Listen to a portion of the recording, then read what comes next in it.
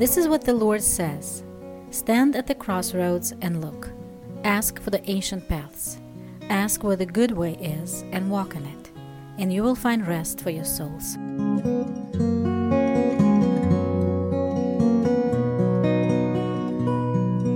Hello, friends, and welcome back.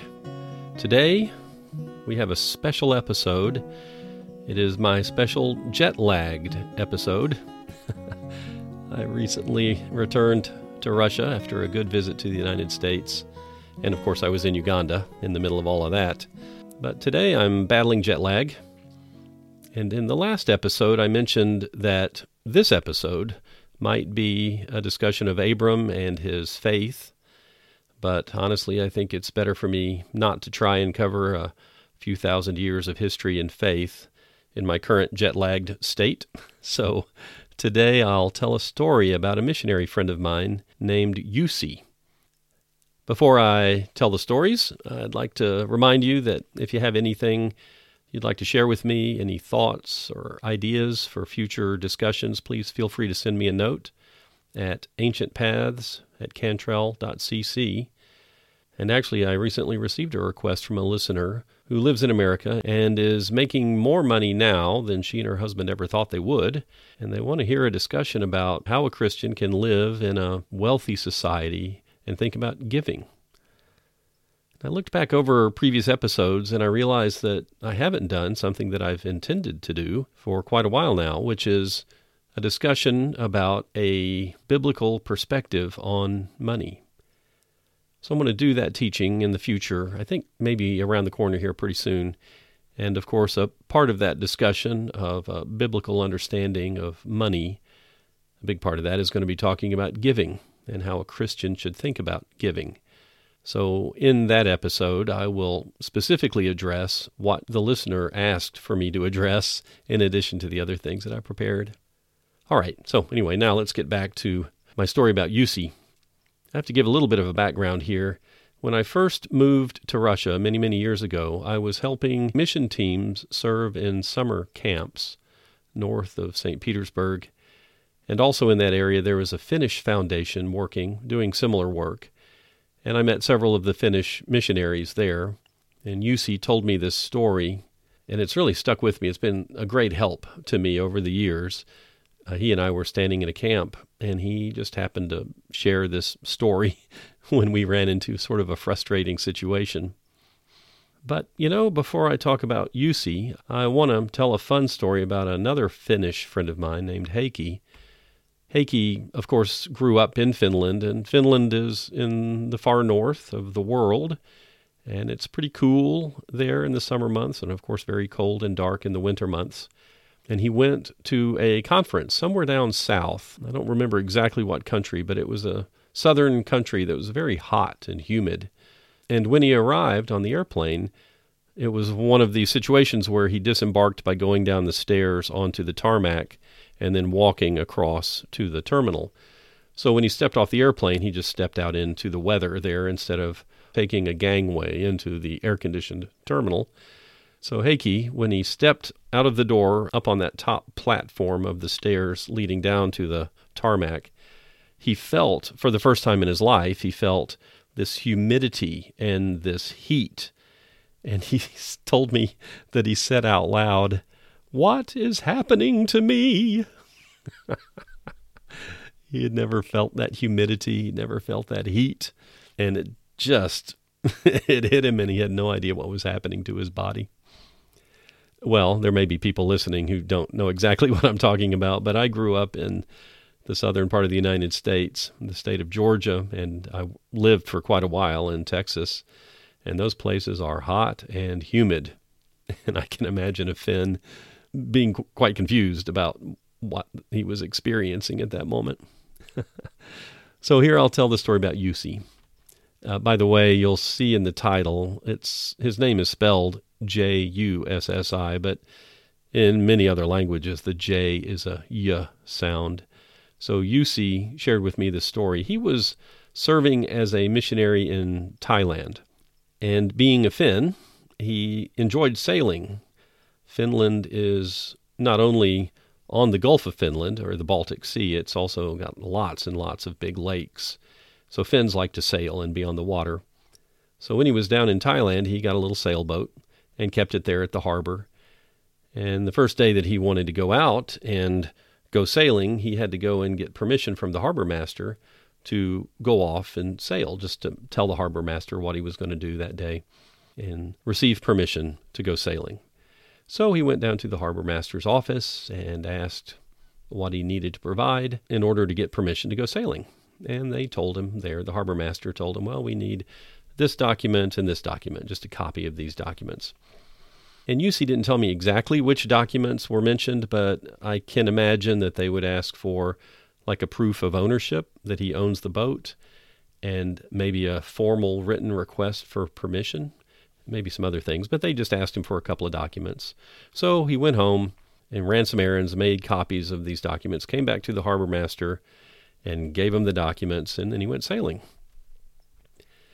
The next time he wanted to go sailing, he came again, and he brought copies of these documents. And they said, oh, well, we don't really need that document, but we do need 2 copies of this document, and we need a copy of this other document that you didn't bring. So UC got pretty upset. He was mad because he just brought the documents they told him to bring the first time, and now they're changing the rules. And here I need to tell you that UC is a fair-haired, light-skinned Finnish man. And he would get angry, and he just, kind of start stewing. His face would get red when he got mad. So he goes off, and he makes copies of these new documents, and he comes back and gives it to him, and he goes sailing. The third time he comes out, he brings copies of the last batch of documents that they asked him to bring. And they said, oh, no, we don't need this, but we do need 2 of this, and we need 3 copies of this, and we need a copy of this other document that you haven't given us before. Oh, UC just got so frustrated and really angry. Oh, he was just so mad. No, so he goes off and he has to go all over town, and it was quite complicated for him to go back to the apartment and get these documents and then go make copies and then bring them to the harbor master so he can go sailing. So finally he gets an idea, and he makes 10 copies of everything they've ever asked for. Proof of ownership, passport, request for permission, copy of visa, maybe some registration documents, things like that. He makes 10 copies of everything that he can think of. And he takes a book and a sandwich and a thermos of coffee, and he goes into the harbor master's office. And he gives them some documents, and they say, oh, we don't need this one. We need 2 of this and 1 of these, but we don't need what you just gave us. And so he says, okay. And he reaches down and he pulls out of his bag, these copies that they've asked for him. And they say to him again, well, we don't really need those. What you've given us is okay, but we need 3 of this other document, and you don't have that. And UC says, oh, okay, I've got that here. And he reaches in and he pulls out and gives them the documents they asked for. And they look at him and they say, go sit over there. So he goes and he sits in the little waiting room. And the way he described it is he's sitting and he can actually see the men in the harbor master's office, and he can hear them talking. He's sitting in the little waiting room, and he can see them through the door to the office there. So he pulls out his book and gets his sandwich and puts his thermos and a little cup of coffee on the table next to him, and he just sits there and starts reading his book, eating his sandwich, drinking his coffee, very peaceful. And they made him sit there for quite a while, and he just sat there eating and reading, drinking his coffee. And then finally he hears one of the men in the office say, I think he's on to us. What was happening is these harbor masters, their life was not very interesting, and it was just a lot of fun to them to see this foreigner come in and get so angry that he just turned red when he was mad. They thought that was the most exciting thing. It was really entertaining. Oh, here comes that Finn. Let's get him mad. He'll get red. So that brings me to our scripture today. And this comes from 2 Corinthians chapter 2. Well, let me read in verse 5 of 2 Corinthians chapter 2 and give you a little bit of context, and it'll end up with the scripture that we're heading for. So Paul is writing to the church in Corinth, and apparently there'd been some problems with one of the members of the church, and he had counseled the members of the church to discipline this member of the church because he had done some things wrong. Starting in verse 5. If anyone has caused grief, he has not so much grieved me as he has grieved all of you, to some extent, not to put it too severely. The punishment inflicted on him by the majority is sufficient for him. Now, instead, you ought to forgive and comfort him, so that he will not be overwhelmed by excessive sorrow. I urge you, therefore, to reaffirm your love for him. The reason I wrote you was to see if you would stand the test and be obedient in everything. If you forgive anyone, I also forgive him. And what I have forgiven, if there is anything to forgive, I have forgiven in the sight of Christ for your sake, in order that Satan might not outwit us, for we are not unaware of his schemes. Well, that's where I'm headed. We are not unaware of the devil's schemes. He will break fellowships through a lack of forgiveness. That's one of the devil's schemes. He'll challenge believers through frustrating circumstances. The Lord allows him to do that. The devil will toy with us, hoping to force us to live by the flesh and not by the Spirit. Yussi would just get so angry, and then finally he realized what was happening, and he chose a path of peace. And that defeated that scheme of the harbor masters. I do want to remind you of something that's real important. I think I've mentioned it before. Frustration is right next to anger. And we have to be very, very careful when we're getting frustrated that it doesn't roll over into anger, a selfish anger. And one of the devil's schemes is that he will put us into frustrating circumstances. And remember, when Jesus was on the cross, he prayed for the people who were killing him. He said, "Father, forgive them. They don't know what they're doing." And I think very often people in positions of authority in this world don't really understand what they're doing. They can be driven by spiritual forces that they don't understand. I certainly have had my share of interaction with corrupt policemen, corrupt officials, and in churches I've dealt with people who are very selfish and corrupt themselves, as a matter of fact. Maybe I'll tell some of those stories in the future. The Lord allows all that. He allows us to be in these situations where our faith is tested. God allows us to be tested. He wants us to pass the test.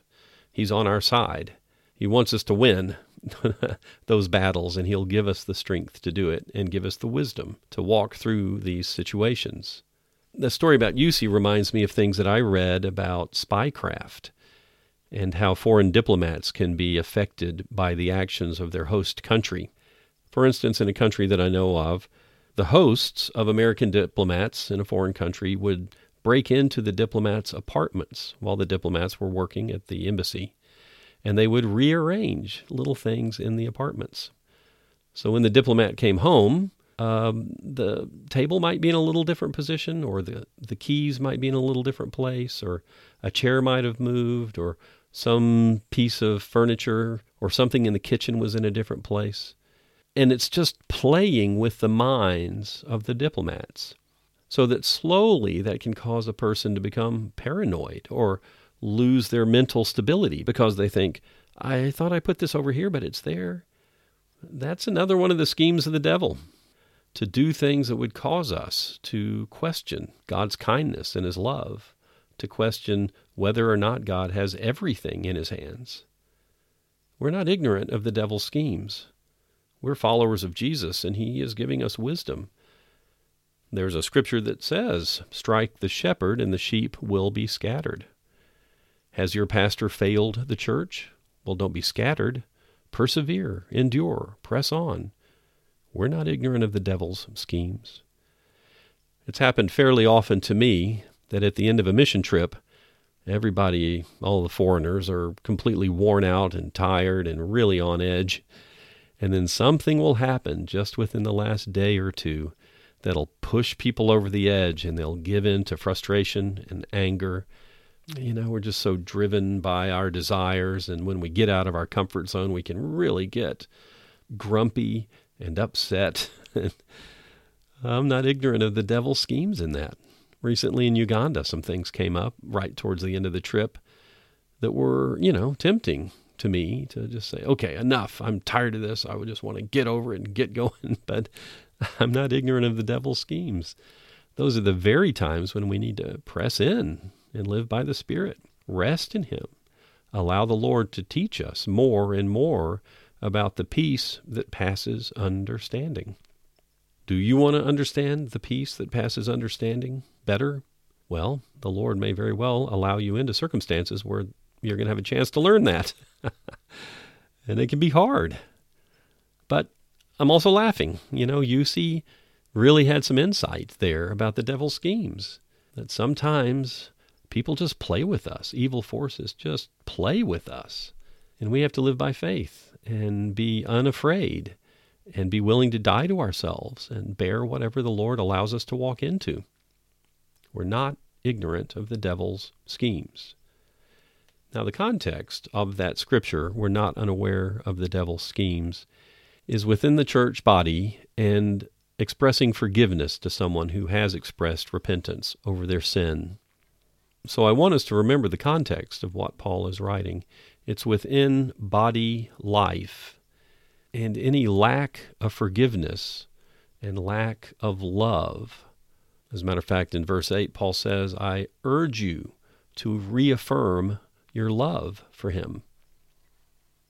Any area where there's a lack of forgiveness and a lack of love and a lack of obedience, well, the devil can just use that to break a church apart. We're not ignorant of the devil's schemes. We're not unaware of the way that evil forces work in the world. Well, that's my encouragement for you. As a matter of fact, my encouragement for me when I'm jet lagged, boy, you just get so tired and worn out and headachy. I remember teaching our daughter when she was a little tiny kid how to analyze her feelings without giving in to her feelings. And one of the things that we talked a lot about with her when she was young is how easy it is to get very, very grumpy when you're very, very tired. And just because you're tired doesn't give you permission to be grumpy and short with people or selfish or complaining. And I remember we were driving one time and she was back in the back seat. And I just said to her, how you doing back there, Valerie? Something like that. And she paused. And she said, on the outside, I'm okay, but inside, I'm grumpy. That was just wonderful, like for a 6-year-old, a 5-year-old kid to have learned that lesson, that you can analyze those feelings and say, well, you know what? I'm grumpy, but that's just my state right now. It's going to pass. Well, that is so true of us. My goodness, how childish is it for adults when they get tired to start getting grumpy and jumping on people and snapping at them? I tell you, that's the time to hold our tongue when we're tired and grumpy and just wish everything was revolving around us and we could just feel better for ourselves. There's so much in our culture right now that says we face problems. Everything is a problem and we want to have solutions and we want the world to conform to our comfort. And that's just not the way the world is. The world isn't about me. The world isn't about you. So let's be aware of our own feelings and our tendencies to respond in a sinful way, a fleshly way, instead of living by the Spirit. We're not ignorant of the devil's schemes. Remember the devil, he prowls around. He's looking for someone to devour. He is actively looking for people that are weak and defenseless. And God has promised to give us those defenses, right? The armor of God. We're not weak. We're not defenseless when we live by the Spirit, when we walk with Him. By no means are we weak or defenseless. Greater is He who is in you than he who is in the world. So we can be fully aware of the devil's schemes. We can be fully aware of his power and his abilities, but that should not have any effect on our emotions or our faith. Even under the most severe trial, we just have to hang on. We have to hang on and persevere and endure.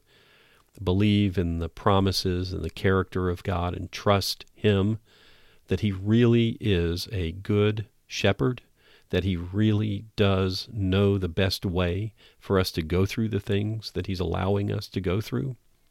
We should focus on things that are unseen, because those unseen things are eternal, and we should not focus on the things that are seen, because what is seen is temporary and it's passing away. Now, there are some who are listening who may hear what I'm saying and wish that it were true in their lives. Maybe you are saying, yeah, that sounds right, but I wish it were a reality in my life. I'm so overwhelmed by my circumstances, and things are so hard right now. And I do not want to minimize the effect of the devil's work in the world, the effect of human sin. It's terrible. And death is introduced into this world through selfishness and sin. And death is a terrible thing too. The loss of a connection with a loved one. That was never God's intention for human beings, to go through that sorrow. We do suffer difficult things. As I've mentioned before, the pastors in Congo who go through very, very difficult circumstances. And God is calling people to encourage them to continue that walk of faith, just as the Apostle Paul so often encouraged believers to persevere, to endure, to press on, to finish the race. In the American system, one of our founding documents says that one of the primary purposes for human life is the pursuit of happiness. Now, that word happiness, I think, had a different meaning a couple hundred years ago. But nowadays, a lot of people, especially in the West and surely in America, feel like a priority in life is to pursue being happy, to pursue comfort, to pursue a lack of trouble. And then when people have a life that is difficult or hard or they're not comfortable, then they can start complaining or feeling like victims or comparing themselves to other people who they think have it better than they do, which is surely very rarely true. Christians need to understand that God's kingdom is not like that. God is not calling us to be happy. He's calling us to be holy. And when we are set aside for Him and living in Him, then not only can we be at peace, we can have joy. We can choose to be joyful, even in the circumstances that are very uncomfortable to us and very hard. God is giving us everything that we need for life and godliness. It's all there. It's all this gift that's there waiting for us. Our part is to die to ourselves. Our part is to receive what He gives, not to try to earn it, but to receive it, and then to give ourselves to being good stewards of what He's entrusted to us, trusting in His promise of the new covenant that He will not only give us the desire to do His will, He'll give us the ability to do His will by the Spirit. I think I'll wrap up with just one other thought here. It's come to mind several times recently, and I'm not even going to look these scriptures up. I'll just say them as they come to mind. It's something that, Jesus referred to this, and John and also Paul, 3 different scriptures that I think touch on truth that we need to hold close to ourselves. In the book of John, towards the end, I think it's in John 20, John says the reason that he wrote that book is so that, well, there are 2 reasons, that the people reading it would believe that Jesus is the Messiah, and by believing that, would have life in His name. So there's these 2 things, belief in what is true, and then life by that belief. Paul says to Timothy, persevere in your life and your doctrine, because in doing so you'll save yourself and those who hear you. And there we see that theme again, I believe, of life and true teaching. And Jesus, when He's confronting some religious leaders of the day, He tells them that they're wrong. He said, are you not wrong because you don't understand the Scriptures and you don't understand the power of God? So there are those 2 things. The Scriptures, the Word of God, the precepts of God, and the power of God, the flow of God's life. These 2 things are necessary for that full life of a believer, that we persevere in what is true and what is right, and by that perseverance, that life flows. This abundant life is available, not only to ourselves, but it overflows to others around us. It's a spring of living water that comes up and out of us. It's a flow of the nourishing sap from the vine to the branches that necessarily will bear the fruit. This is a theme that I return to very often, and it is the way out of these difficult circumstances, to abide in the Lord, to allow His power to have its effect in our lives. Well, friends, I'll close for now. We can thank God that He gives us His living Word, and that His Word is living and active and powerful, and it bears its fruit. And I pray that you will continue to rest in Him, seek out His truths through the Scriptures, and by understanding and believing that He is the Messiah, the Savior of the world, you will have life in His name.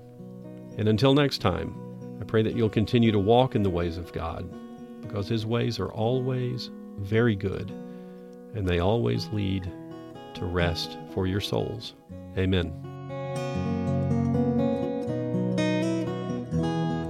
Jesus said to His disciples, "Now that you know these things, you will be blessed if you do them." Thank you for listening, and God bless you all.